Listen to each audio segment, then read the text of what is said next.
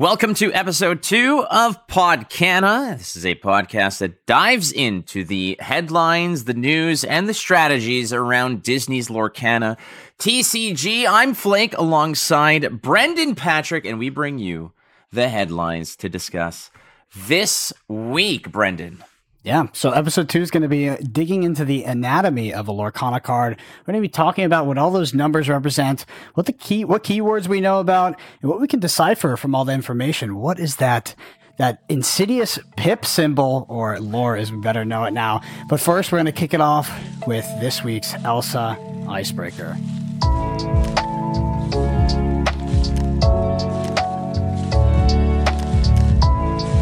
All right, Flake, you asked me the question last week, so I get it this week. And what is your favorite Disney soundtrack? A whole soundtrack is kind of like a big chunk to chew on because, you know, when it comes to Disney songs, like each movie has like its own unique banger every single time. And finding a movie that has like every single song is like, this is the soundtrack. This is the soundtrack. I know people out there are going to be like if I hear Let It Be one more time, I might go crazy because I think for the longest time that was like the song of, I don't know how long ago it was, like 8 years now or so. That was just the thing. But I've got a soft spot for Disney's Hercules. I think that is like one of the most under the radar, underappreciated Disney movies ever. And they had some really good songs in Disney's Hercules. They did, and I do agree that movie is very underrated. Actually, one of my favorite Lorcana cards right now has a character from that movie. Mine is, it's not going to be a soundtrack, but it is a song, so it's the bare necessities, calling back to my Jungle Book roots there. I also think that Mulan's I'm Gonna Make a Man Out of You is pretty fantastic. It was actually, back when I wrestled in high school, we got to have these walkout songs, and my walkout song was I'm Gonna Make a Man Out of You. So it's got a soft spot in my heart. That question was from JHugs on Twitter. So if you want to get your question submitted to the Elsa Icebreaker, go ahead and shoot us a comment in the YouTube below, or tweet at us on Twitter, whatever you want. What are the so Flake, let's head into the headlines. We got some crazy new information this week. What do you have for us? All right, so I got to speak to Artem at Lorcania.com, a really great website and resource for you guys to go check out. Artem was at the Nuremberg Toy Fair and got some sweet information, got to actually hold the product in his hand, Brendan, which is really cool. We were talking about it privately. I had a call with him a couple of days ago, and we were just chatting about everything. He spoke to people like Ryan Miller, who is the lead designer on Lorcana, and part of it was he showed me a bunch of stuff, but he also said, there's only a little bit of this that you're allowed to talk about. So what we're going to talk about here is the gift set and what those counters are in the back. So there's like a picture that is available for you guys. This is a little better resolution of what comes in the actual gift set. And those counters, remember last week we were talking about what do those counters represent? This solves a few of those mysteries because those counters are damage counters, Brendan. Yeah, which is to be, and I talked about what I hope they weren't, and that's what they turned out to be. I think that, so we see damage counters showing up in the gift set. We see 32 of them. That's quite a lot, but I think that we can discern from 32 being in the gift set, if we look at the number of tokens and the things like the starter decks and pretty much all the other product options, that it's not like, it doesn't translate 1-to-1 in terms of the ratio. So it looks like there's much more of these counters in the gift set than there is in other products, which makes me think that they're actually supplemental and not core to playing the game. And if counters are not core to playing the game, it makes me think that damage is not persistent throughout the entire game. Because if damage did exist for the entire game, you would absolutely need counters. There's no way you can remember that stuff. But if you look at a game like Magic the Gathering, damage is persistent, but it's persistent through the turn. And I think that counters existing in this sort of quantity in a single product points more towards damage just existing in a turn or a turn cycle, because it's in Magic, you could nobody represents counters for your thing is taking 3 damage. We just kind of remember it, but the gift set could supplement that by giving you these extra counters. If the game is made more for kids, just make things easier. So I genuinely hope that's the way we're going in the form of, damage is persistent through the turn or the turn cycle. So both players' turns in one single turn cycle, but not the entire game, because there's nothing more I dislike more. And if you've played board games, you felt like board games can execute this correctly. But if you've played a card game that tried to take that board game aspect of having a bunch of dice, having a bunch of counters, like it usually, I mean, it universally feels extremely clunky. I don't think it's been executed correctly yet.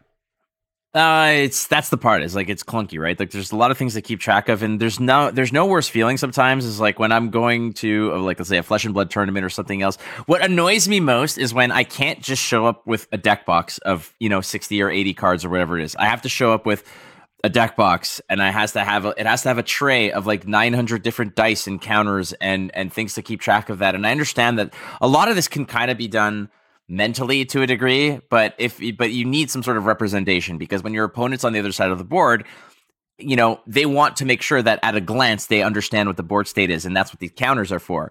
And I think that damage being persistent that leans more towards like what the Hearthstone style is, where you knock into something, it's going to maintain the damage unless it's healed, it's dealt with. We don't know what a lot of the cards are. We don't know. We don't have any clues yet whether the damage is, like to really solve this mystery. Because what if there's a character that comes out, Brendan, that says something along the lines of remove 2 damage counters from an opponent? Like when you play this card, remove 2 damage counters from one of your characters. So that could still be, turn-based persistent damage. Like you spoke about Hearthstone, right? Hearthstone's a great example of, game length persistent damage. And I think that, Hearthstone's a good example of that because it can only be executed in a digital game. So like there's another game that came out recently called Soulforge Fusion.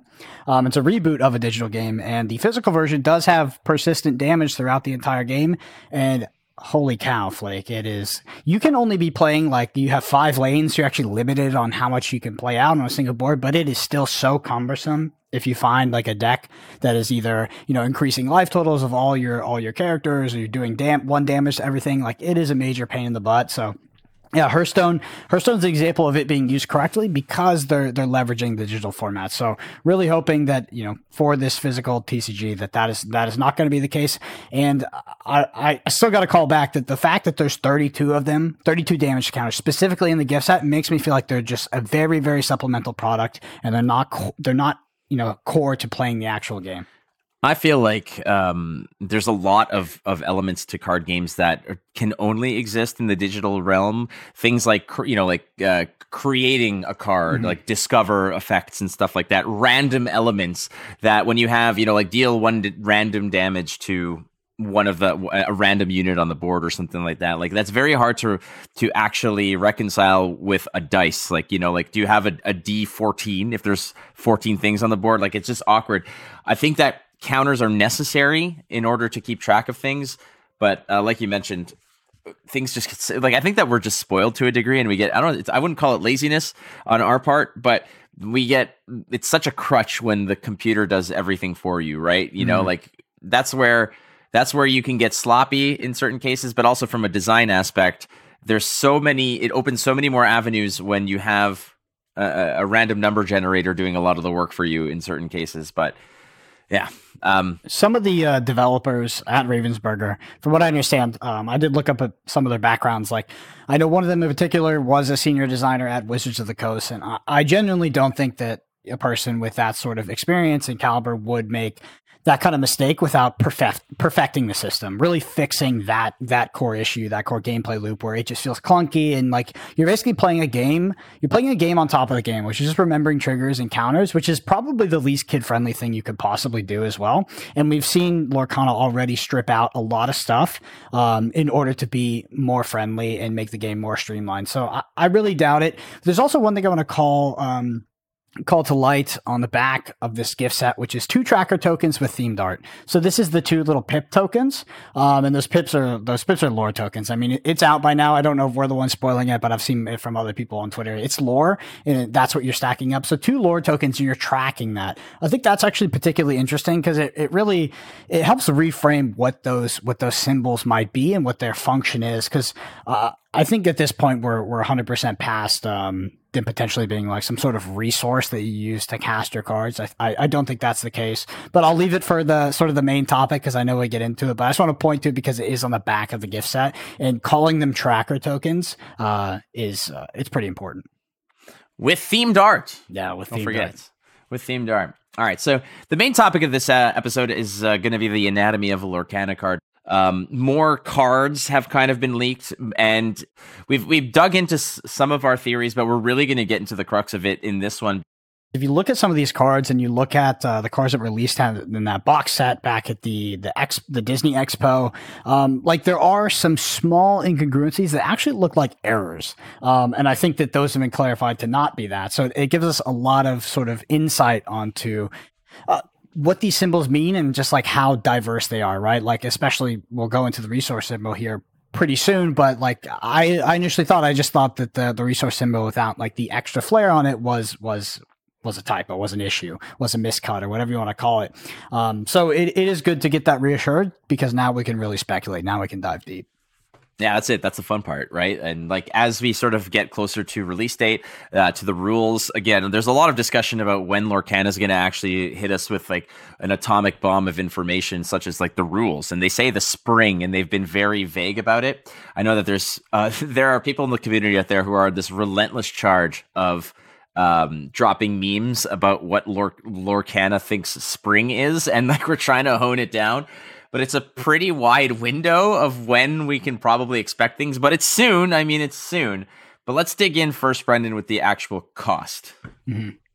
Yeah, so I mean, we'll start off with Mickey Mouse here, which is an 8 cost. I mean, it's one of the higher cost cards we've seen. I think that, obviously we're looking at the resource here, but if he's looking at Mickey Mouse, I mean, we're trying to evaluate like what constitutes an 8 cost card, right? So you see a 5/5, the stats are actually those are pretty reasonable stats. They're actually on the low end, but Mickey Mouse is the outlier because there are 4 lore symbols or 4 pips on the card. So we call back to this concept in Flesh and Blood where people sort of broke the algorithm and sort of figured out the magical number that things try to add up to. And like that's usually the case in pretty much every single game, is like in order to balance cards, there's a trade-off between cost, power level, and sort of other functional abilities. And with Mickey Mouse, being a 5/5, that's a decent body, but doesn't really compare to other stuff I think we've seen at that sort of resource. So these lore counters are accounting for a lot of what makes Mickey Mouse cost so much.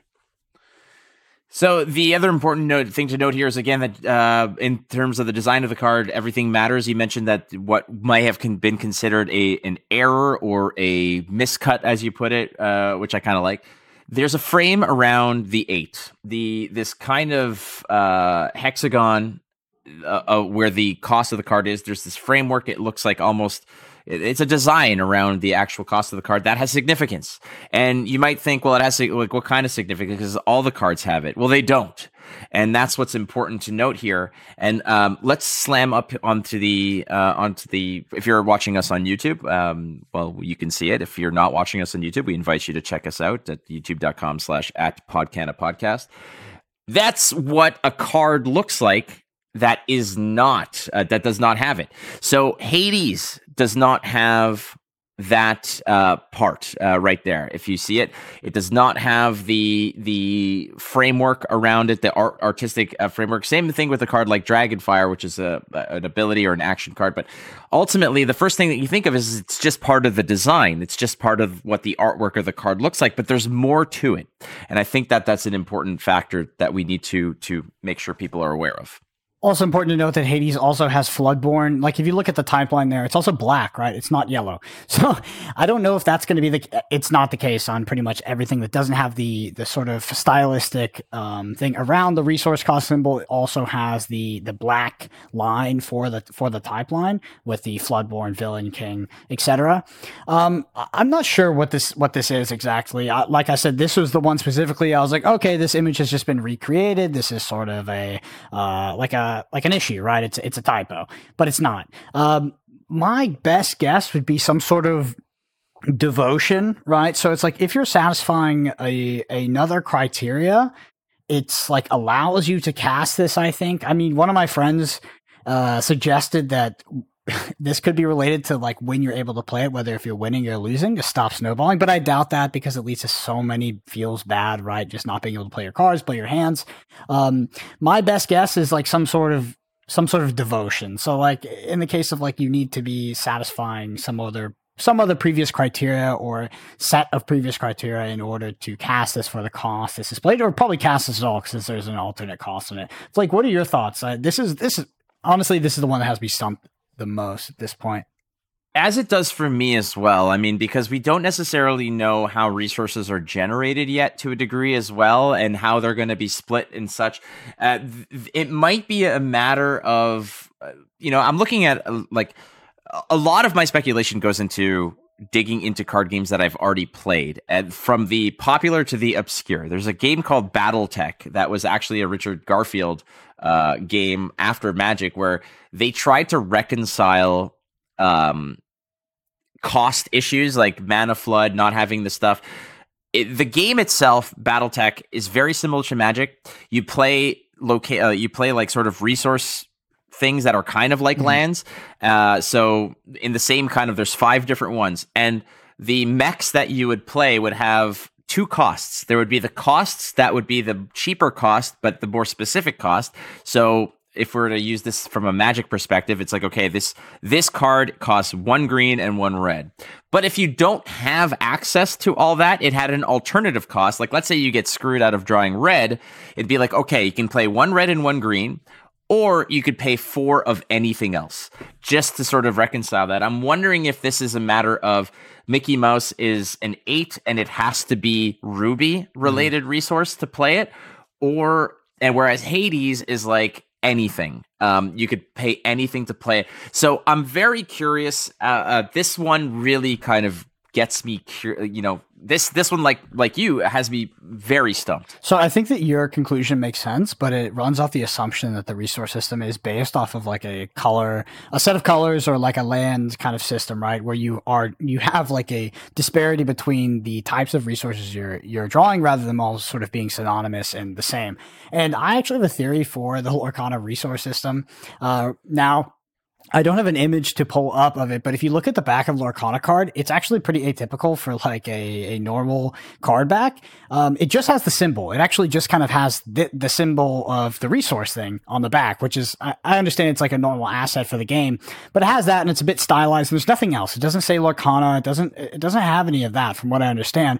So I actually think the way you're going to generate resources is you're going to put a single card from your hand face down every single turn to generate your resources. So you're effectively giving up like a piece of like a card advantage to generate a resource. And obviously max 1 per turn, I think. And I think that's my current theory for the resource base of Lorcana. What do you think, Flake?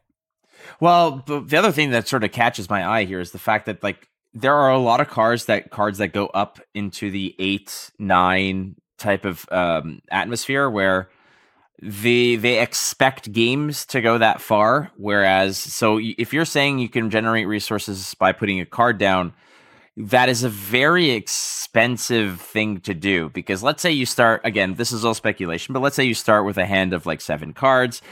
Let's say under the premise you draw a card every turn. If you're putting down 1 card every turn, there might be a situation where maybe that's not the case. Maybe you don't put down a card every turn. Maybe you can put down as many cards as you want. If you start with 7 and you want to jam a 5 drop down, maybe you put 5 cards down, you jam a 5 drop, you have 1 left. That is the trade-off. It's like, I want to start strong, but I'm not drawing the cards I want. That could also kind of playing on what your idea is. That is the trade-off of start strong, but have less options. Yeah, I would be really surprised if they went that route, because it'd be very, very hard to balance. But I think you're also assuming when you say draw 1, because I don't think that's a given or like a constant, right? It could be draw 2. Like there's other ways to offset this sort of resource system and increase card draw, increase players' agency over their decks, and let them see more cards throughout the game. See, because you're right. If you drew a single card every single turn, you would be operating at significant card disadvantage to put resources down. You wouldn't see many cards, and your decisions as a player would be very, very limited. So I think the amount of cards you would draw is potentially up for debate in that sort of system as well. But at the same time, the resource system is not confirmed at all yet. Yeah, that's the thing. It's like we're all just guessing here. Like, it's still fun to do so, but I think that cost and how cards are paid for is probably the biggest question mark so far, because I think that as we progress through this episode, we're gonna basically sort of have certain things almost on lockdown. Yeah, I think that a lot of this comes from, like, a lot of the speculation, and when we rule certain things out does come a bit from, like, faith in the developers, right? So if you put faith in Lorcana, that it like, and you assume that it's well crafted and they put out a product they want to be successful and they're using game designers from other successful games, like it would also stand to reason that those people wouldn't make the same mistake that Magic just obviously suffers for at this point. Like the land system in Magic, while it adds a dynamic of gameplay to the game, it's clearly the first draft, right? And it's not the final product. And I would be really surprised to see a AAA game, I'm just calling it AAA TCG game come out in 2023 and use that system. I highly doubt it. Well, I mean, look at all the games that have sort of preceded Magic. Magic is kind of like the one of the godfathers, if you will, of TCGs. It's one of the OGs of this game, and everything that's come beyond it. Like when something works, it is usually becomes the foundation for other things to build off of. If you look at Hearthstone has the standard ramping mana system. Every turn you get one more, and then you look at something like Runeterra took that and took the feels bad of not being able to play on a particular turn or not being able to maximize the usage of your mana on a particular turn and banking it into a mana bank. So that is already an improvement where bad turns can also be invested into future turns, which is nice. I have never seen another game after Magic use the same kind of land system successfully or have dug into it and said, this is what we want to do. So I would be incredibly hard pressed to think that Lorcana would use a land-based mana generating system. The only games I've seen do it are cheap riff-offs, and I really doubt that Lorcana is that. Let's go ahead and head into the attack and defense here of Mickey Mouse. So, obviously the 5, we say obviously, but we would assume that the 5 on the left here is the attack and the 5 on the right is the defense. So one of my previous theories was that there was no persistent damage, and because these characters actually didn't have health, they had defense. So you either had more attack to conquer the character and beat it in a challenge and banish it, or you didn't. You would simply lose, which is kind of similar to Magic, but also kind of not. But yeah, so we do have attack and defense, and it does look like it's persistent, whether it's over a turn cycle, or the entire game. But that sort of defensive value does have the ability to tick down. I'm assuming attack has the ability to tick up and tick down as well via buffs and things like that. Yeah, I think this one is as clear-cut as it gets. One of the things being purely from the fact that the defense aspect, it looks like a shield, and from that point onward, you can kind of. The other one is just it's almost like a little starburst, as it were. What I've noticed also is the terminology used in Disney's Lorcana is kind of really avoiding terms like damage, attack, kill or whatever. And I think that, it's on brand, especially for what the audience might be for this game as well. But I think that when it comes to strength / attack and defense / health, I think that this is basically as clear cut as it gets. Well, I'm happy you brought that up because I have a theory that it's all creature-based combat, obviously spells and stuff like that, but there's no players, right? There's no sort of omnipresent players that exist outside the board state that you're attacking and reducing some sort of life total from, like you would in Magic the Gathering. I think that it's all actually, creature and spell-based combat for board state, and it has to do something with the lore tokens as a win condition to sort of win the game. You're not going to be ticking down an opponent's life total. That's sort of my current running theory. Well, Pokemon actually does it similar, right? Like, I think that if we're going to draw parallels, taking away from a life total and attacking a face, so to speak, like you mentioned, like Magic is similar because you as a player exist in the game, but outside of the game arena, as it were. You are the life total. That's what you are the quote unquote wizard or the planeswalker or the spell slinger in this case.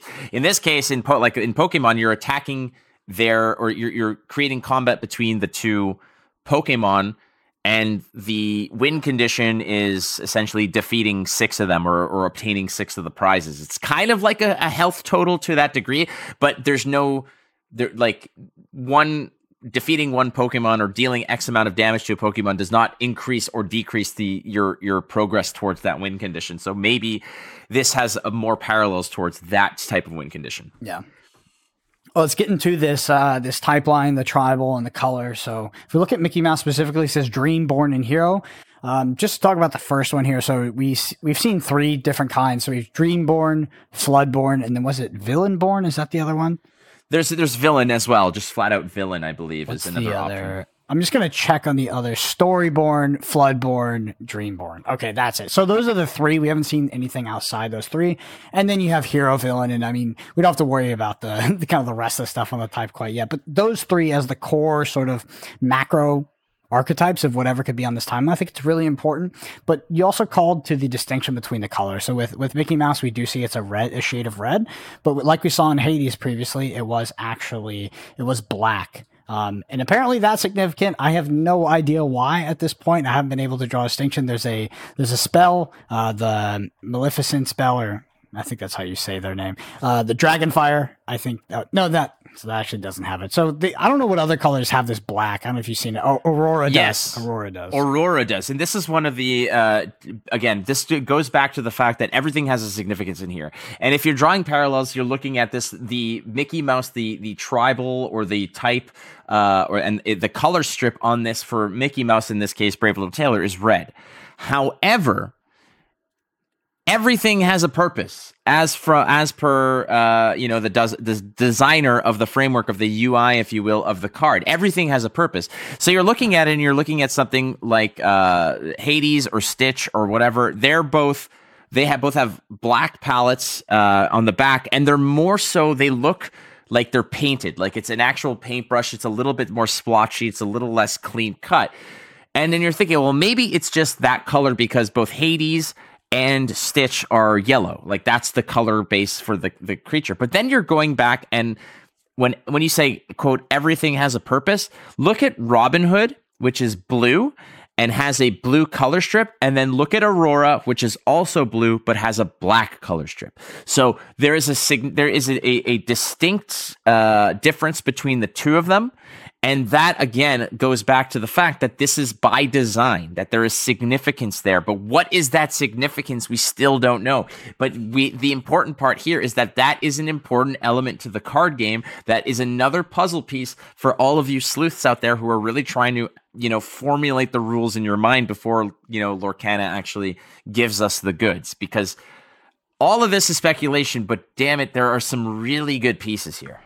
Yeah, for what it's worth, all of the characters that have the black type line are Floodborn so far. So something to keep in mind. But yeah, I mean, there's not much else to discern outside of this type line. Like the color is obviously the most important part. We're sort of understanding the macro, kind of the big macro type archetypes between Dreamborn, Floodborn, and Storyborn. And then after that, I think there's going to be some tribal synergy, as we saw in Hades, as a thing. Like your other villains, you get this +1 pip, something like that with the sinister plot.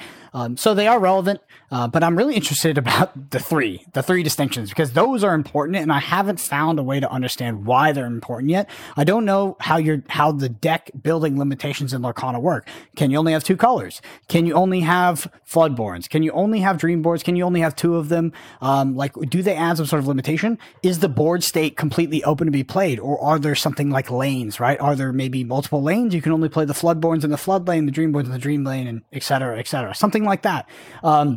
So much that could come from this, to be honest. Yeah, there's a lot to sort of digest here, but again, under the guise or the premise that everything has a place and nothing is just haphazard, that is something that is going to definitely factor into the rules in one way, shape, or another. But I just like what I like about this is the fact that there's distinctions between. It's not just a character, it's a character of a particular class that has a particular affiliation, and that usually alludes to synergistic bonuses based on deck building around that particular archetype. But even from a just fun perspective, Brendan, sometimes it's just a matter of like, I just, I play Magic. I just want to play Angels, or I just want to play Zombies. And like, it doesn't matter the power level. I think that this is also a good thing when it comes to deck building and enjoyment from the casual perspective as well. Mm-hmm. Yeah, some sort of role playing. Let's go on to the game text and abilities. I mean, you'll see sort of this on every single card, but looking at Mickey Mouse does have the, what I would call a passive ability of evasive, which means only characters with evasive can challenge this character, which is kind of like attacking it. And then, of course, it has the flavor text. So really not much to dive in on this. We've seen tons of different possibilities for keywords that could go onto that card, which we'll talk about later. But evasive, I think evasive is pretty face value, to be honest. Like, it's pretty straightforward. We'll talk about evasive when we get into all the keywords that we know so far. What I do want to maybe maybe speculate. There are card games out there that have that the lore of the card actually is important to a degree. Star Wars CCG had cards that actually forced you, or that were in the lore of a Star Wars CCG card, it would give a little bit of history and say, oh, like this character, and like let's say you're playing Darth Vader, it would say the feared Imperial leader of the Empire, blah blah blah, commanded whatever fleet, yada yada yada. There would be cards out there that would actually say your target leader gets +2 power or something, where the only place that you would find this keyword is in the lore box. So you'd have to actually read the lore to see if the card actually dealt with it. Now, I don't think that that's what's going to happen here, but it is a potential. It's an option, but there are also a bunch of cards that actually have no lore boxes whatsoever. So yeah, I would be. Yeah, that system does sound pretty clunky too. It's like we have to we're dissecting the card template for like the smallest text that's in italics. Oh yeah, it's like. Well, the worst part about it was like legitimately when people would actually, and I've seen this. It's like people would say, for instance, like the card Obi-Wan. Obi-Wan never had the term general in the lore box, but people would go and refer to the movies and be like, they refer to him as general in the movies, so this should be a legal play. Like that becomes very messy in certain cases, and I don't think that's where Lorcan is going. But I have to say it. I mean, we're both very experienced card players. We have to throw out certain theories and potential and possibilities as outlandish. This is a 1 in a million. I don't think it's going to factor in, but it's a possibility. Well, speaking of 1 in a million, tell me what lore is. Tell me what these pips are. Oh man, I love these pips. Brendan, this is what I was hoping that you would actually clean up. The more that we kind of dig into pips and stuff like this, and again, I mentioned that when I talked to the Lorcana, when I spoke to the Lorcana Twitter account, the one question that I ventured, the one question that I try to just kind of sneak under the door was, hey, what the hell are these pips? And they said that is probably the one thing, the one secret they are guarding the most, that they didn't want to leak. The one thing that they're hoping is the big reveal. And when it is a big reveal like this, Brendan, my assumption is that it is so rule intensive, or it's so intimately linked to the rules of the game, but not just how the game, operates on a microscopic turn to turn basis, but the overarching objective of the game. So I, like you now, am so locked in that this is a win condition oriented part of the board. And it is something that is also tied heavily into the cost of the cards. The more pips, the heavier it's going to cost you as well. And I don't know if that is if the pips are something wherein the more pips you have on a card is beneficial to you, or if it's beneficial to your opponent. So it's definitely beneficial to you, and this for a few reasons. So we can reasonably discern from other cards. So I'm going to pull up Mulan right now. This is a prime example that pips are positive. So pips are they seem to be definitely not negative. And yeah, I mean, that's just something to consider because it takes out a lot of the other theories that we might have on pips. I also think that pips are win condition. I think it's pretty clear, but I would venture to say that I don't know if they're the only win condition. That's really, really important. When I think about pips as a win condition, I kind of call back to another game called Keyforge, where at sort of the end of the turn, sort of post-combat or something of that nature, you would be able to sort of cash in or reap the pips using the Keyforge term, somehow generate them as sort of a win condition resource. Other than that, I'm not super sure. We know it's definitely a benefit. We're assuming at this point that there is no life total that you're attacking. It's all creature-based combat. And if that's the case, the pips are core to sort of how you win that game, right? It's not going to be, I have 5 characters, you have 4, I win the game. It's probably going to have to, it almost certainly has something to do with these, the lore counters on the heroes specifically. All right, so I think we discussed this. It might have been last episode, if not, it was in private. But these pips, especially when we're looking at Mulan has a game text where whenever this character banishes another character into challenge, your other characters get +1 pips or lore or whatever they are. This might be a situation. I think that we were talking about the idea of at the end of a turn, you could take a card off the board and tuck it or cash it in as a sort of, okay, I'm tucking this card away. It's worth X amount of pips. I now have 2 trackers. So let's say you have when Mulan, quote unquote, leads by example, Mulan is out there getting the job done, inspiring the people that are following her. Now you might be able to say, all right, well, this one character went from 1 pip to 2. I'm going to go ahead and cash this character in for 2 pips. I have 2 pips in the bank now. I am that much closer to my win condition, whether the win condition be something like 10 pips, 20 pips, whatever it is. The reason why I also think that this might be the case is because this also opens up formats. This also opens up a quicker formats, and it also opens up sort of something like, how many pips are we playing? All right, let's play a 10 pip game. Let's play a 20 pip game. Let's do something along those lines. It might also be a situation where you're creating win conditions where maybe there's a card that allows Mulan to banish multiple things, and then you're cashing in your lower strength units for above rate to progress closer to that win condition. So I think that's what it is at this point. There's another key aspect to this that it's going to sound like it's unrelated, but it is really related. And that's when you attack with creatures, if you can sort of put them together, right? If you can band them together to attack a single thing, or whether each creature combat needs to be single creature on singular creature. Because if it's singular creature on singular creature, some of these lower cost cards like Olaf has no pips, and it has a 1/3 stat line. 1, so far in what we've seen, doesn't kill anything. And the card actually makes no sense, because you would drop it and it just does nothing. Unless they have something that's an X1, which seems to be unlikely, but also it's just maybe they just wouldn't play it. Olaf for me is one of the most important cards that we've seen so far, because it sort of breaks the sort of the tenets of what we've seen on every other card. It's a 1/3, 1 cost with no pips. It's just what function does this have in the game? And it's it might just be the most aggressive card you could possibly play, because you can't actually use it to progress your win condition.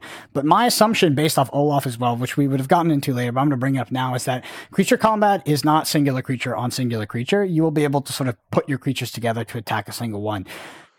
I think that's what it is. If not, someone's got to explain to me the enigma that is freaking Olaf. I think everybody overlooks this guy, but he makes no sense. Well, besides being quite the character in Frozen. The thing about Olaf is, and the stat line of 1/3. A 1-drop 1/3 is like the Hearthstone baseline for a 1-drop these days. It's just what it is. However, 1/3s in those particular types of games are there because they're there to soak damage and to progress into later game, because it's a little bit of it trades efficiently with early game, and it takes work. It buys you time. But if there's no face, quote unquote, to attack, then a 1/3 is, like you mentioned, it's kind of like, what the hell are you doing there? You're not protecting face as it is. You're just there. You're food for bigger creatures and for bigger characters. I would suspect that it might just be a matter of something where, you band together and it's like, all right, well, my 1/3 and my 5/5 together create, a 6/8, and we taking out this, but you on the receiving end, you get to dish out where you want to deal your damage. Do you want to kill the Olaf? Do you want to do this or banish the Olaf or whatnot? That's another element to it. There's so many questions when it comes to combat, to be honest. I think that based off every single card we've seen so far, the best assumption you can make about turn cycles in combat is that they're done completely siloed of the other player, that they're done completely individually. So there's no blocking, there's no instant speed, nothing like that, right? The player plays his turn, then player 2 plays their turn. And that is the most simplistic way to make the game, right? That is the most sort of kid-friendly and just easy way. Because anything outside of that sort of opens priority windows, with blocking being kind of an exception to that rule, where blocking doesn't open priority windows, but it still does make things a bit more complicated. So maybe blocking's a thing, but right now, based off every single card I've seen, spoiled by Lorcana, I don't think there actually is instant speed. I think everything is sort of main phase and sorcery speed. But let's go ahead and head into sort of the next thing on Mr. Mickey Mouse, which is just the bottom line. This is the Disney Expo version, but we talked about this on last week's episode with the rarity being shown here in the bottom, as well as the sort of collection number. You won't see this because this is a promo card, but just something to keep an eye out for. Rarity obviously important in games like this, with ascending and descending sort of rarity. And if we're at a game like Magic, it's really funny, because if you look at a game like Flesh and Blood, if you look at a card that is at the highest rarity versus a card that's at the lowest rarity, they usually don't differ in terms of value. But if you look at something like Magic Gathering, you could have a 3-drop 3/3 at common, but you could have a 3-drop like 4/4 at the rarest, right? You could just have this effectively like completely pushed stat. So, and I think that this game is following more that line than the Flesh and Blood line, where everything is sort of stabilized on a singular value. Yeah, that's typically how it should be. I mean, there are common cards that are just powerhouses. There are uncommons that are just going to get work done, and there are rares and legendary cards that are kind of, I don't want to say garbage, but they just don't make the cut in certain cases. But we'll see how that kind of pans out. This is the least interesting aspect of the anatomy of a card, frankly, in my opinion. But I know there's a lot of people out there who like to play detective, and when new cards start to leak, we would love to have a preview card, by the way, Lorcana, if you're canvassing for those. But a lot of times people, once the first set comes out and they see how the numbering of cards are, it's like, okay, all the heroes and then all the action or spell cards, and then all the equipment comes after that, and then the next hero comes out. So a lot of players will find the numbers within the sets when the next set comes out and say, well, this is numbered at this, which is weird, which suspects that the previous, like they do all the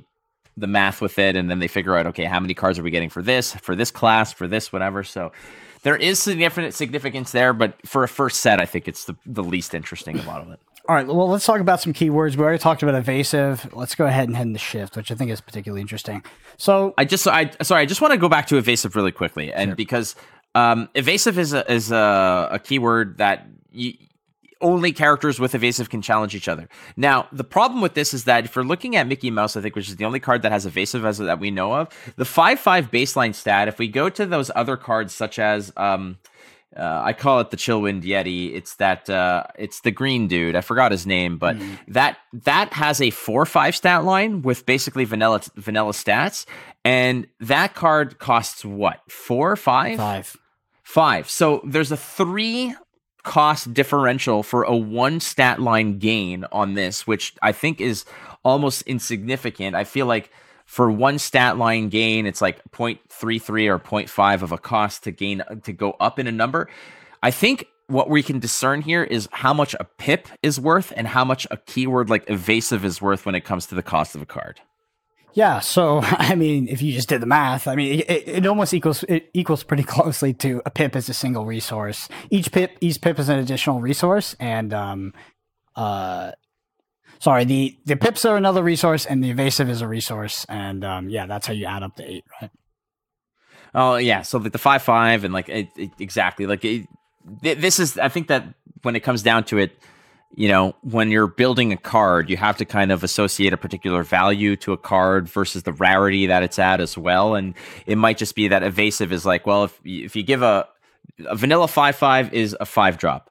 Every pip is like 0.75 of a resource, and evasive is an additional resource, and that's where we get to where we're at on the actual building of a card. But that's kind of where it's at. That's kind of what I wanted to talk about, at least from evasive. But the fact that if evasive exists, if evasive is a powerful element to the game, if you just can't mess with Mickey because you don't have evasive units, that can become problematic. So it's something to look into. There's a lot that's interesting about Mickey Mouse being in a power 5/5 with 4 pips. I think that this card, it does look like 8 power win the game, and because the stats are so particularly low, and then I don't value evasive as highly, so I think that the pips are really important, and it kind of draws me closer to the potential pip value to actually win the game, because I feel like you play this card and you should win the game pretty quickly after, because it we played so late, most likely. Well, you're at 8, right? And I think that part of the game's appeal is going to be to a younger audience as well to play it, and it's adults who play any other card games. Like a lot of the critique that Gwent had later on in its life was that people were just complaining, oh, my game lasted 15 minutes. This is bull. And it's are you 15 minutes for a game is that's not a lot, but people are so used to playing, Pirate Aggro or Face Hunter on Hearthstone where the game lasts 7 minutes, or you basically know if you won or lost within the first 3 turns. I think that if a game goes 8, it should be already determined who's going to win. Yeah, and that's not even considering Marvel Snap, what that's done to people's attention spans. That's true. So let's go into Shift, because I think a Shift is really interesting. I think I figured it out. So Shift, it basically says you may play X, play this on top of one of your Y characters. So that doesn't make any sense, right? If you only played Hades as an 8-drop, it's like, yeah, maybe Hades took damage. We have persistent damage throughout the entire turn. Your Hades now is like a 6/1, and you play another Hades for 8. I still think that's like terrible value, and it's just not. There's no way the game actually functions like that, in my opinion. I think Shift would just be kind of a bad ability. So I think that Shift alludes to you playing Hades on top of other Hades that are not 8-cost Hades. So if you look at Hades, it's Hades, King of Olympus. Hades is not the King of Olympus, though. Hades is the King of the Underworld. So this is a high cost. So what if you had Hades at 1-drop, you had Hades at 4-drop, and the 1-drop was like peasant Hades.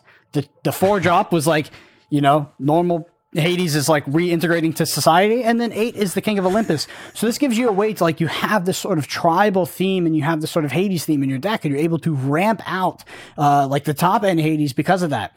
And I think that makes a lot of sense with Shift, and it even makes sense flavor wise. I want to pull up another one here, which is Stitch.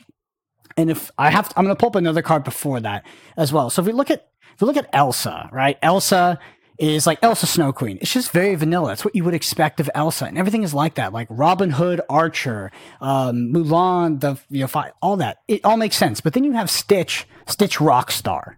Well, that doesn't make much sense. Why is Stitch particularly a rock star? It seems like he's been way more narrow than sort of like the vanilla Stitch. And I think it's because of Shift. I think the Shift adds more Stitches into your deck that cost less and allow you to ramp this card out at a faster speed.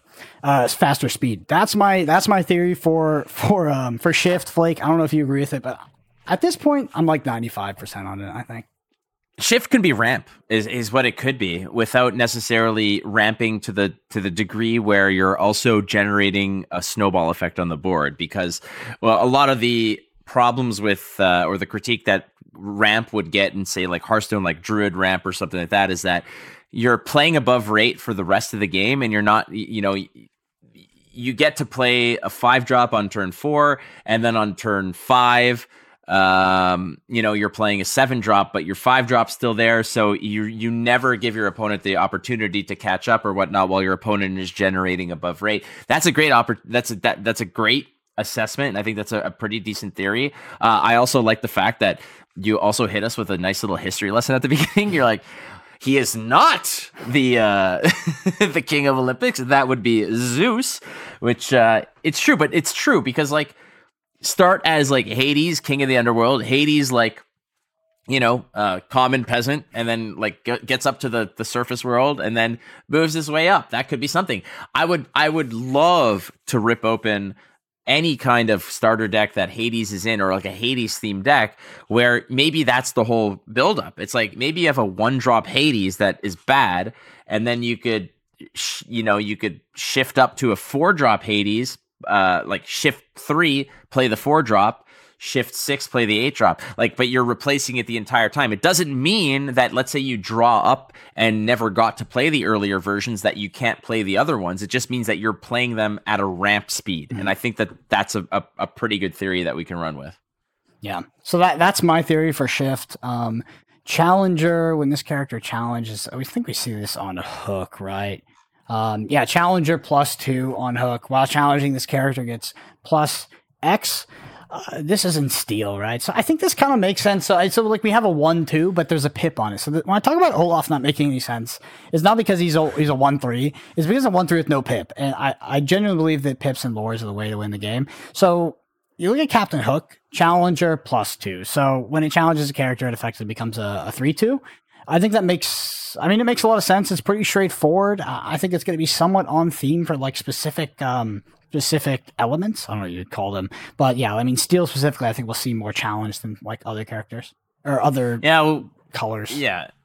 There's like evasion, evasive is with red, card draw and stuff like that. But the other one that's very important is Ward. And Ward, I think, is a very telling aspect here, because Ward is another keyword. Opponents can't choose them except to challenge. So This, again, alludes to the fact we've already seen what certain action cards are, like Dragonfire, which is just straight up banish a character. There's going to be a lot of interaction that comes straight from the hand and directly points and clicks at a particular character or an opponent or whatnot. And I think that ward is in itself a keyword. We've seen it in Magic. Ward X is pay X on top. It's like an extra tax just to touch something. But in this case, it's more along the lines of Shroud or Stealth or things along that nature. Yeah, it basically just means this creature can only be interacted with via creature-based combat, so you can't Dragonfire it, which makes sense. I mean, there's not really much to dive into that, other than I think that this just pushes the narrative that everything's going to be at sorcery speed and there's going to be no instant speed, because I think the ward would have been potentially worded differently. It's just like we don't have a compelling argument to think that anything is instant speed, and I think that we should operate under the idea that it is not before then, because we can see clear examples on other parts of the card design of Lorcana that it's been designed with the intent to simplify it down. And instant speed is the opposite of that, just creating all these priority windows and all the other shenanigans that come with that. So for me, that's kind of what Ward pushes a bit farther. Let's just already dig into the fact that, like, once this game releases, I would guess by Christmas, people are going to be fed up of blue, because look at what blue already does. Blue has ward, blue has freeze effects with Elsa. Blue is the control. Blue is the typical blue. It's the nope. It's the don't touch me. It's the play around the rules. It's usually draw cards, freeze stuff, bounce stuff, deny stuff. And I feel like that is already what people are going to be. I'm already like super excited about blue, because that is absolutely my jam. But blue to me feels like what everybody's going to be complaining about come Christmas. You're gonna love this, because I think there's actually a small chance that you're wrong, and we can discern that if we look at Robin Hood. This is our first blue card, and you might think that this card is a controlling card, but it's the complete opposite. This card is 100% a tempo card. So if you look at the ability Feed the Poor, when you play this character, if an opponent has more cards in their hand than you, draw a card. That's the most anti-blue thing ever, right? Because it means you're playing on cards, you're playing out your cards, aggressively. You're not maintaining card advantage. This is very likened to something that's more aggressive. And I think that ward being a form of evasion, it doesn't necessarily lend itself towards control specifically, although it does function well in control shells. I think that, we also have Robin Hood gaining evasive. So I think the blues, we've seen both ward and evasive on blue cards. So that is important to notice. But right now, I don't think we've seen a compelling argument yet to suppose that blue is actually the control color. I think that I see it more in potentially steel. I mean, Hook is weird because Hook is going to trade up consistently, which really could fit into any strategy. Honestly, the most controlling card in Lorcana, I thought prior to this, was actually Cruella de Vil. How it was sort of balancing like recursion and stuff like that, but it is kind of a classic green archetype and sort of this graveyard or reanimate or something like that. But I'm not 100% sold that blue is the normal archetype. It's drilled into my head. Yeah. It's like totally drilled into my head that as soon as you see blue, you're going to be frustrated. You're going to be upset. You're not going to get to play the game that you wanted to. Your deck design means nothing because you're going to get manipulated and sort of distorted into another dimension. I'm always a fan of it. Like, people always say like mill is the worst thing in a particular card game. Control, things like that are so boring. It just kills it. But without that, I think that it becomes a lot more boring. If it's just ramp and aggression, you need those kinds of effects. But again, like I said, I've been conditioned to just see blue and think frustration. Listen, Flight. I'll be your therapist. You don't have to justify that to anybody. You can just be honest, and fun is sum zero, and you will be having all of it. It is a finite resource in a game. I love it. Yeah. So let's talk a little bit about interactions. I'm going to translate these to other card game terms. So banish is when something goes to the graveyard. We don't have any distinctions between graveyard and exile at this point. Looks like it's all graveyard. Challenge is when you attack something. I'm not sure if that is also when you get attacked, if they call challenge like just all of combat. But it does seem like if you are going to use your character to attack another character, you are challenging them, you are attacking them. So challenge does seem to be attacked. And then exert is tap. So, the tap, what you would assume. We're going to talk about let's just go into it right now. So I've got sort of our ending section here is just going to be nice little tidbits about some of the key factors of this game. So we're going to start off with Stitch here.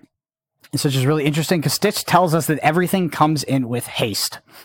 So nothing comes in with summoning sickness.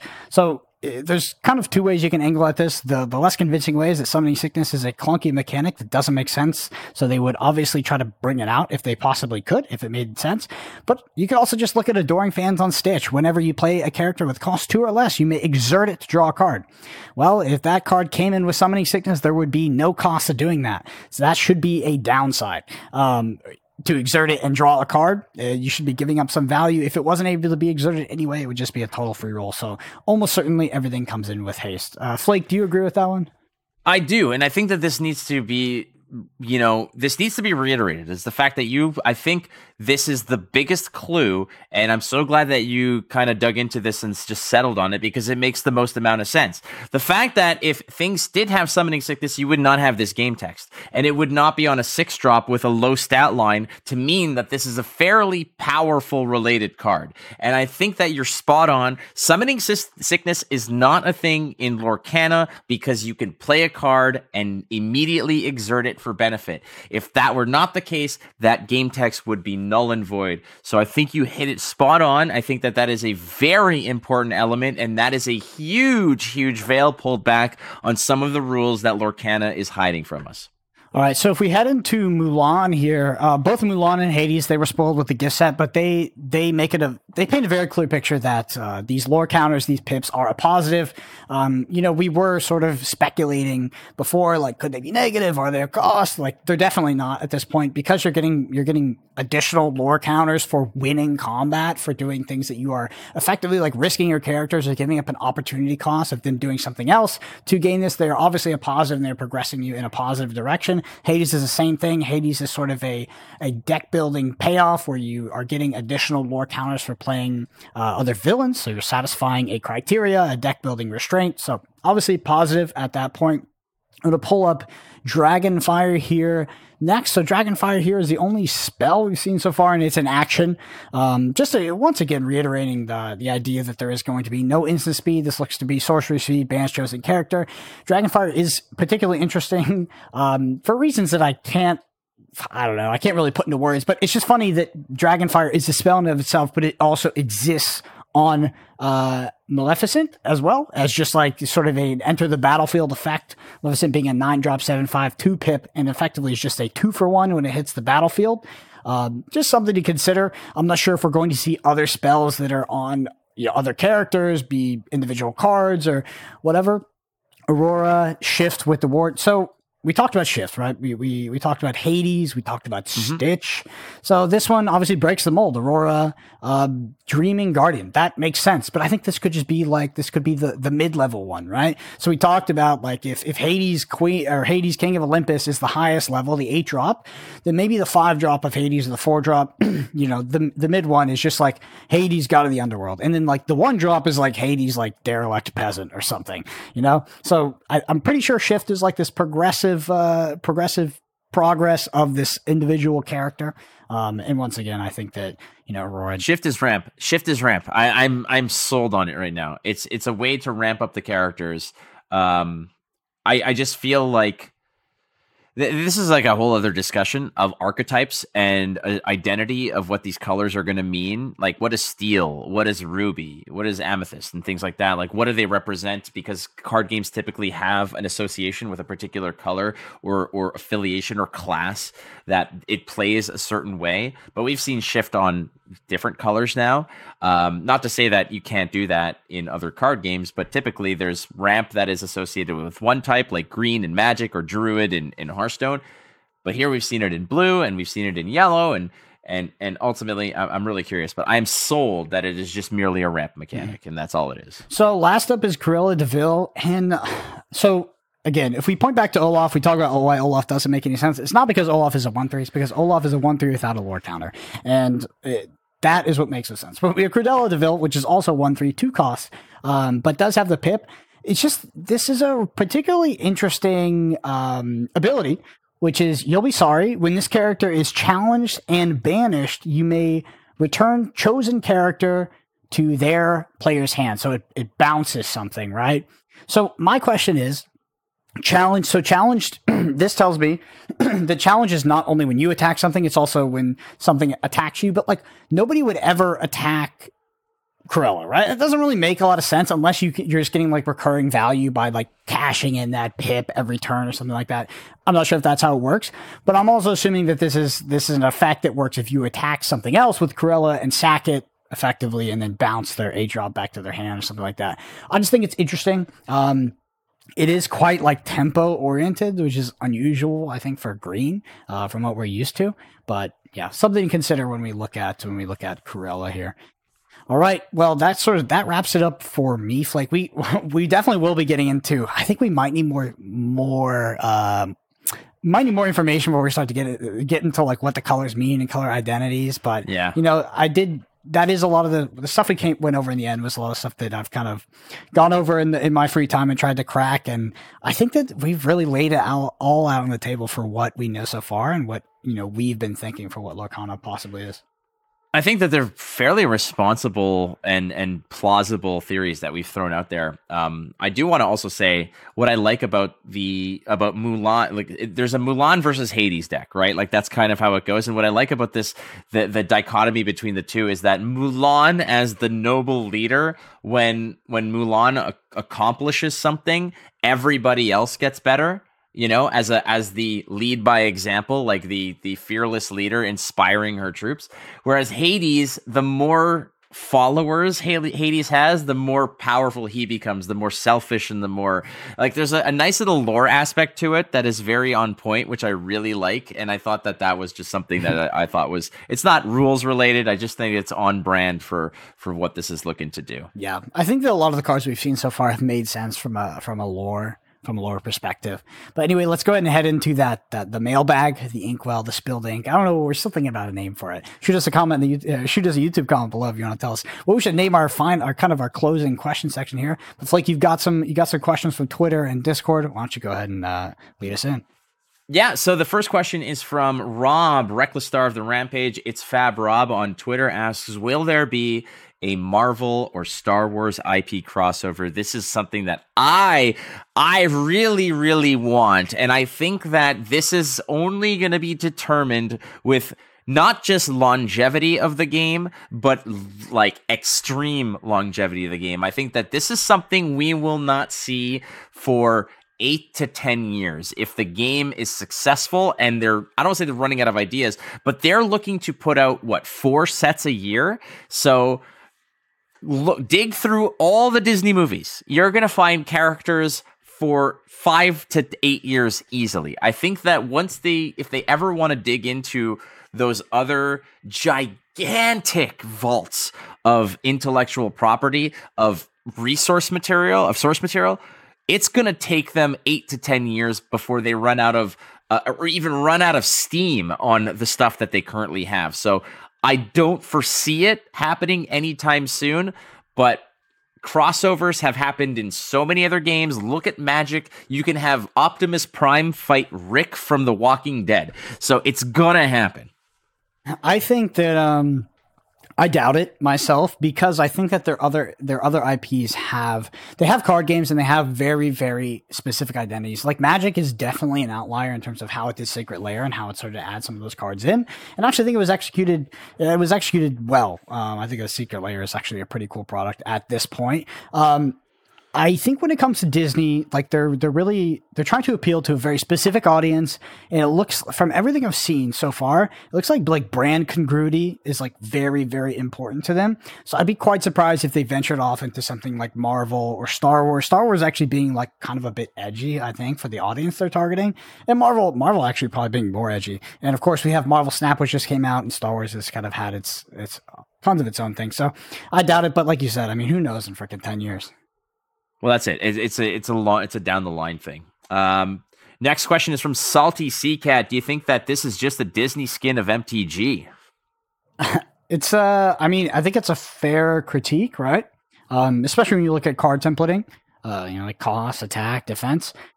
I think a lot of card games that come out post Magic the Gathering are going to be sort of criticized by some aspect of them being a skin of Magic the Gathering. I think where card games see a lot of success is when they take the aspects that make Magic good, but then improve upon the aspects that make Magic bad and create their own unique experience doing that. I don't think this is a skin of Magic. I do think that, from what we've seen with the lore counters, I do think they're trying to go for something unique, uniquely different from Magic. I think they're actually trying to, in essence, in some sort of way, compete with Magic. Maybe not compete with like Grand Prix and World Championships, but compete with the casual player base that dominates dominates the makeup of most of Magic the Gathering's players at this point. I think they're actually going to try to compete with that, and to do that, they're going to need to offer a unique experience. Yeah, and again, like I think, like you mentioned, I think it's a fair question because everything that we've seen on a card, okay, attack, defense, cost, things like that, game text, abilities like evasive and ward and whatever, like they seem very familiar. And how many games out there? How many different words are there for lifelink, life gain, life steal, things like that? There's so many card games out there that have taken that template and improved upon it, modified it, etc. I think that the basic rules of Magic are such that it's a very appealing way to play and it's easy to pick up and learn, but it does have the opportunity to have exceptionally deep layers to play it in various different styles to eventually come to, a winning conclusion to the game. I think that this is not a skin of MTG, because any game that does not have a face or a life total automatically excludes itself from being a skin of MTG. It might be a matter of, hey, the stat lines, the anatomy of the card looks very similar, but I think that win condition is the biggest element that you need to look at that would differentiate it from it. And cashing in cards for pips to win the game is so different than everything else out there right now. That, like, at the same time, it's like, the way I was thinking about it, like, what if it's like you cash in a card and it, like, if you have 4 pips, you deal 4 damage to your opponent, but it's the same thing as just putting those points in your bank and doing it the same way. So it's interesting in that regard. So maybe I'm talking myself out of it. I genuinely don't believe that this is a skin of Magic, but I see why you would come to that conclusion based on the anatomy of the card. But without a rule book, man, we'll never know. But I think it looks different enough right now that it draws inspiration from it. But it's not. I don't think it's a skin. If we wanted to critique Lorcana for having a card templating system closer to or similar to Magic the Gathering, I would say full speed ahead. Because there are so many TCGs that come out nowadays that have the worst card templating with the lowest effort and just absolutely atrocious. Like, it's so bad. And when you look at Lorcana, I don't care if it looks, I wouldn't care if it looked identical to Magic the Gathering because it's clear, it's concise, it's clean, it's good to go. But there are other games that have cropped up, Battle Spirit Saga, Force of Will, where it's just like, who the heck is designing this? It looks like it was designed by, it's just crazy. I'm super happy to have something that is legible. And even if it looked exactly like Magic, that's totally good. I think card templating is extremely important. And putting a lot of, intention and sort of intelligent design behind that it's key to making a game successful. One little funny Easter egg anecdote I'll throw out about the game that Flake and I both play, Flesh and Blood. Flesh and Blood has a funny card templating mishap, which is, you have the color strip at the top of the card, Flake. You know how you have that sort of cost also replicated on the left side, or like the pitch on the left side as well, in like the little circle? Makes no sense. Yeah. Makes no sense because nobody ever looks at that. Everybody looks at the card strip. It's just like this like redundant piece of information that made its way onto the left side of the card. It's super funny, but yeah, I think the templating is great here. Yeah, and what's interesting about that too is like the fact that I think that what they designed the color strip to be, I think I remember James White talking about how it's just a quick, like when you're fanning out your cards, you can get a quick look at it without having to count the pips on the left side, where it's like, oh, this is like the shortcut. But the shortcut just became the actual true way to look at it in that regard. Like you can literally take away that real estate at the top left of the card and fill it with something else. You're spot on with that.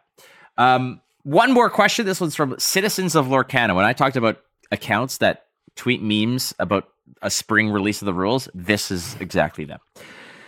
Here's my burning question. What is the resource system going to look like in Lorcana? I think that this is a mystery that we are all trying to unearth. Yeah, I mean, I put my 2 cents in for it. Like there's a lot of systems out there in other games for like you have these 2 decks where you draw from your resource deck, and you have like the option to draw from your resource deck or your main deck. I hope it's not that. I actually think those systems are clunky. I think that like trying to replicate the Hearthstone system in paper is also kind of clunky. So I don't know, this trade off where you're actively making a decision between a resource or maybe an additional card to hand, or you're putting cards you don't need down as resources, I think can be pretty eloquent, right? Because like when you draw your 1-drop on turn 5, it's like it's kind of a dead draw. But if that turns into a resource, it's like okay. And this is also assuming that you're maybe drawing more than 1 card per turn. This kind of goes back to what I was talking about how card games take good ideas and improve upon them, or take base ideas and improve upon them. Much like how Hearthstone takes the ramping system, Runeterra took it and added that kind of like feels bad bank when things don't go right, and you can sort of bank some of that resource, some of that mana for later use.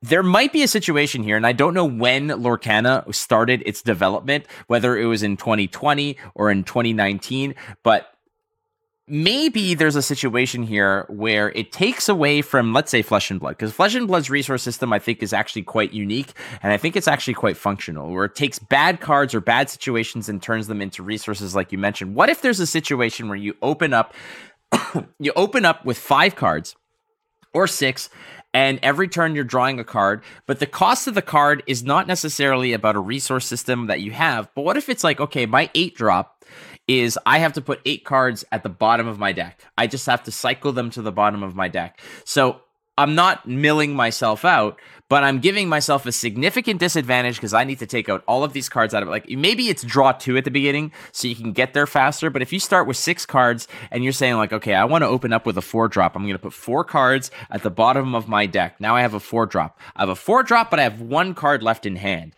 My opponent still has their 6 cards. They drop to 8. Maybe they want to respond with a 7-drop and completely gas themselves out of resources. They have no more hand, but I'm drawing up 2. So do I want to start real hot and heavy and go full throttle at the beginning and then have to sort of build up on that? That kind of is an idea in my mind, but again, there's no real clues that are associated to that. Like there's nothing that really alludes to how resources are generated.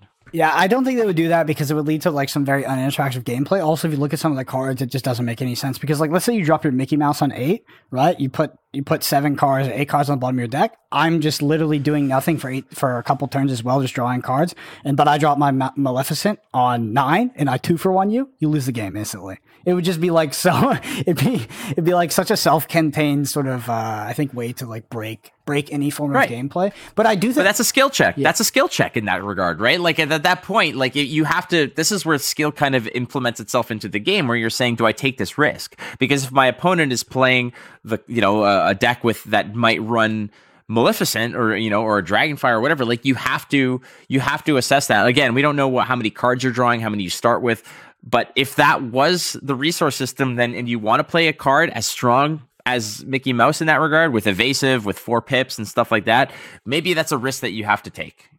Yeah, but one of the main things that makes me think it's the card face down specifically is the back of the card. I think the back of the card is pretty atypical. The fact that it has like no mention of Lorcana, and from what I've seen, like the printed versions I've seen, no mention of Lorcana. It's just like the symbol. It looks exactly like the resource symbol. It looks like it's perfectly set up to sort of plug and play. You don't have to sleeve the deck, and it can function as a resource on the board. One thing I do want to mention is that if you look at the starter decks, there are 60 cards. 60 cards with no lands is a lot of freaking cards in the deck. Yeah. It's like a lot. It's a lot of cards because like a Magic deck also 60 cards, but it's not comprised of all, like a lot of those are lands and that's a huge part of it. So just something to consider. Well, that's all we've got, I guess, from the mailbag. Thank you so much for the questions. If you have questions for Brendan or myself, you can go ahead and tweet them at Podcana on Twitter. You can drop them here in the YouTube video. Catch us on Discord or out in the wild. Plenty of ways to get in touch with us, but we do appreciate your questions. Trust me, we are having a lot of fun, Brendan. I think just kind of doing the detective stuff here and piecing out the clues. I would love Like, you know how sometimes card spoiler seasons, they're like a week or they're like 2 weeks. You know what's a better system for that? And I don't know why nobody else does it. Space out the cards proportionately over the longest period of time possible before the release. Like, let's say there's 200 cards left in the set. Give us a card every 3 days or something like that. Or give us a card every day, something like that. Yeah, I mean, that's the thing, right? Because like August is when everybody kind of gets a Gen Con, is when people are going to finally get their first licks at the game. The rules are going to be released spring. So Lorcana, whatever you think spring is, I hope it's whatever March 21st would be the best thing for us. I think it's when spring kicks off. But it would be nice. Like once we get the rule book, then the cards that we're revealing become more clear in terms of how we assess their power. We won't have much to really relate them to. We don't have a previous set to sort of compare them to. But I like you, if I was Lord Disney Lorcana, and if you're listening, Disney Lorcana, reach out. If part of the fun and the discussion, and it's just a great marketing aspect as well, is just to be like, all right, we're not going to tell you the rules, but we're going to give you a card with a new keyword in it, or we're going to give you a card that kind of alludes to a different type of interaction that might clarify how things go. For instance, like you're the way that you figured out Stitch and how summoning sickness is not a thing. I think that's a very important part of it, is that one card doesn't tell you that there's no summoning sickness, but the way that you interpret it makes you think that, hey, it would be silly if summoning sickness existed because this card would, or like, you know, how kind of things work in that regard. Yeah, I don't even think they need to give us like unique cards or like things that like give us things like just spoil cards at like regular intervals, like leading up to the actual release. Like I feel like it's such a miss when I look at a game like Flesh and Blood that does an entire spoiler season in a week, right? Because people become overwhelmed, they become apathetic, and they just look at it at the end of the week anyway. And it's like with Lorcana, like we're hanging on like the edge right now for every card that comes out. Like Aurora came out, we're like, oh my god, right? And it's just like I would just love to get that card drip like all the way up into release, just so they can keep that hype train rolling. Yeah, every 12 hours, I think, is the right way to do it. No, I'm not being like silly here. I'm literally saying like you'll get people on both sides of the planet, and you'll have the people who wake up at like 9 a.m. they get a card drop. At 9 p.m. they get a card drop. The next day it's the same thing. You wake up and you have something to look forward to at the end of the day. I think that's perfectly fair. If there's 200 cards that are left to be spoiled, and we're going to see the cards in August. I mean, it's one a day, baby, almost. Yeah, we're almost at one a day. And like, if they want to release the rule book first in a couple of months, like if they start feeding us, like spoon feeding us cards in like mid to late April, like 2 a day until the release, I think is like the right schedule for that. Mm. All right. Well, that's gonna be it for episode 2 of Podcana. Here we did talk about, we talked about the anatomy of the card. We talked about the keywords, the interactions, and broke down little tidbits such as no summoning sickness existing in the game and all these other little things, pips being positive, etc., on our deep dive today. So thank you all for listening. We've had a great time. Lorcana, please give us more stuff to to talk about. We would love to do it. But until next time, we'll see you in the next episode.